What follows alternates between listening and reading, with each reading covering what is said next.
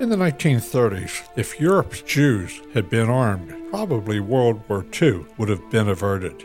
Sponsored by Certified Social Security Advisors. Don't make your most important decision without professional advice.